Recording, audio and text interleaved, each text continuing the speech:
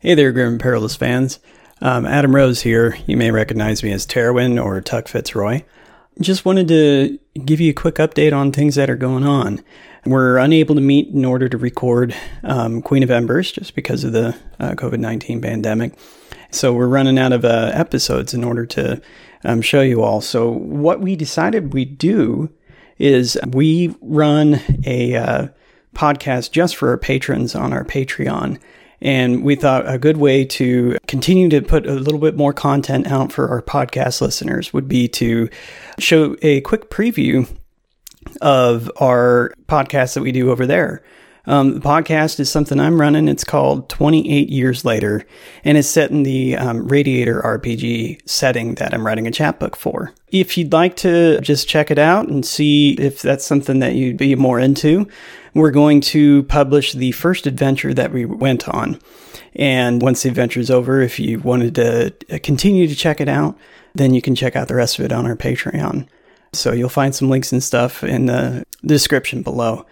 Anyways, everyone, stay safe. Thank you so much for tuning in, for joining our Discord, joining the conversation, playing Zweihander. You guys are really awesome, and you make it well worth it to continue doing this. I hope you enjoy. Here's an introduction, and you'll find the first episode next week. Thanks.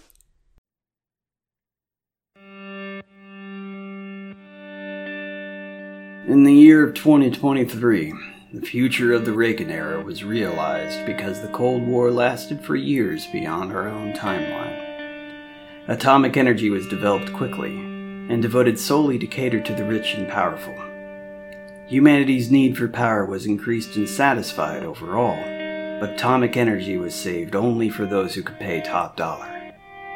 Fossil fuels became ever more needed to power the middle class's electricity, and gasoline flowed endlessly for even the lower classes, as America and the Soviet Union invested resources into their allies' production capabilities.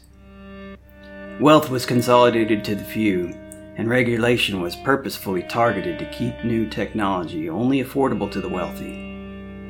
Years would pass by as advances from decades prior would trickle down the social classes to the point that it was no longer being made as the masses were buying it. Yet, in this stagnant economic power dynamic, prosperity was found in other areas of life.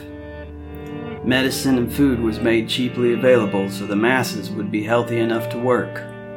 So long as you had little or no ambition, there was security in knowing your family would never go hungry, and sickness would not rule your life. Then, the alarms went off. Chaos ensued. The wealthy fled to underground bunkers as the atomic bombs dropped, whereas the rest of society were left to fend for themselves, and therefore die. 58 years later, the survivors in their shelters started running out of food and supplies.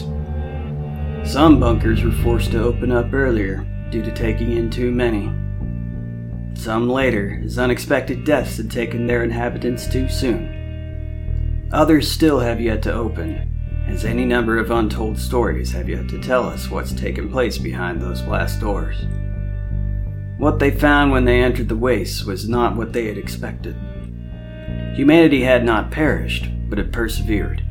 What was initially relief turned into despair, as the societal norms the elite had kept in their bunkers had all but vanished. Their money they had stockpiled no longer provided any worth, as metal was the new form of value. What used to be the lowest form of currency was now the only form. Those that had change found they could purchase things from those that didn't kill them on sight. Now, those older technologies thrive, and petroleum is king. Religions of old seem to have disappeared, and have been replaced by the worship of machinery, electricity, and those that have a tertiary understanding, the atom. This is a campaign setting that's deeply entrenched in autodidact knowledge, with superstition filling the gaps due to the loss of an education system.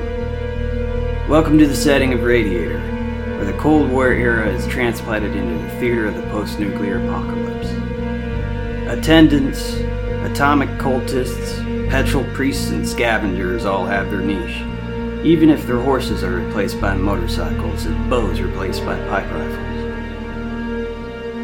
Welcome to Radiator, a grim and post-apocalyptic RPG.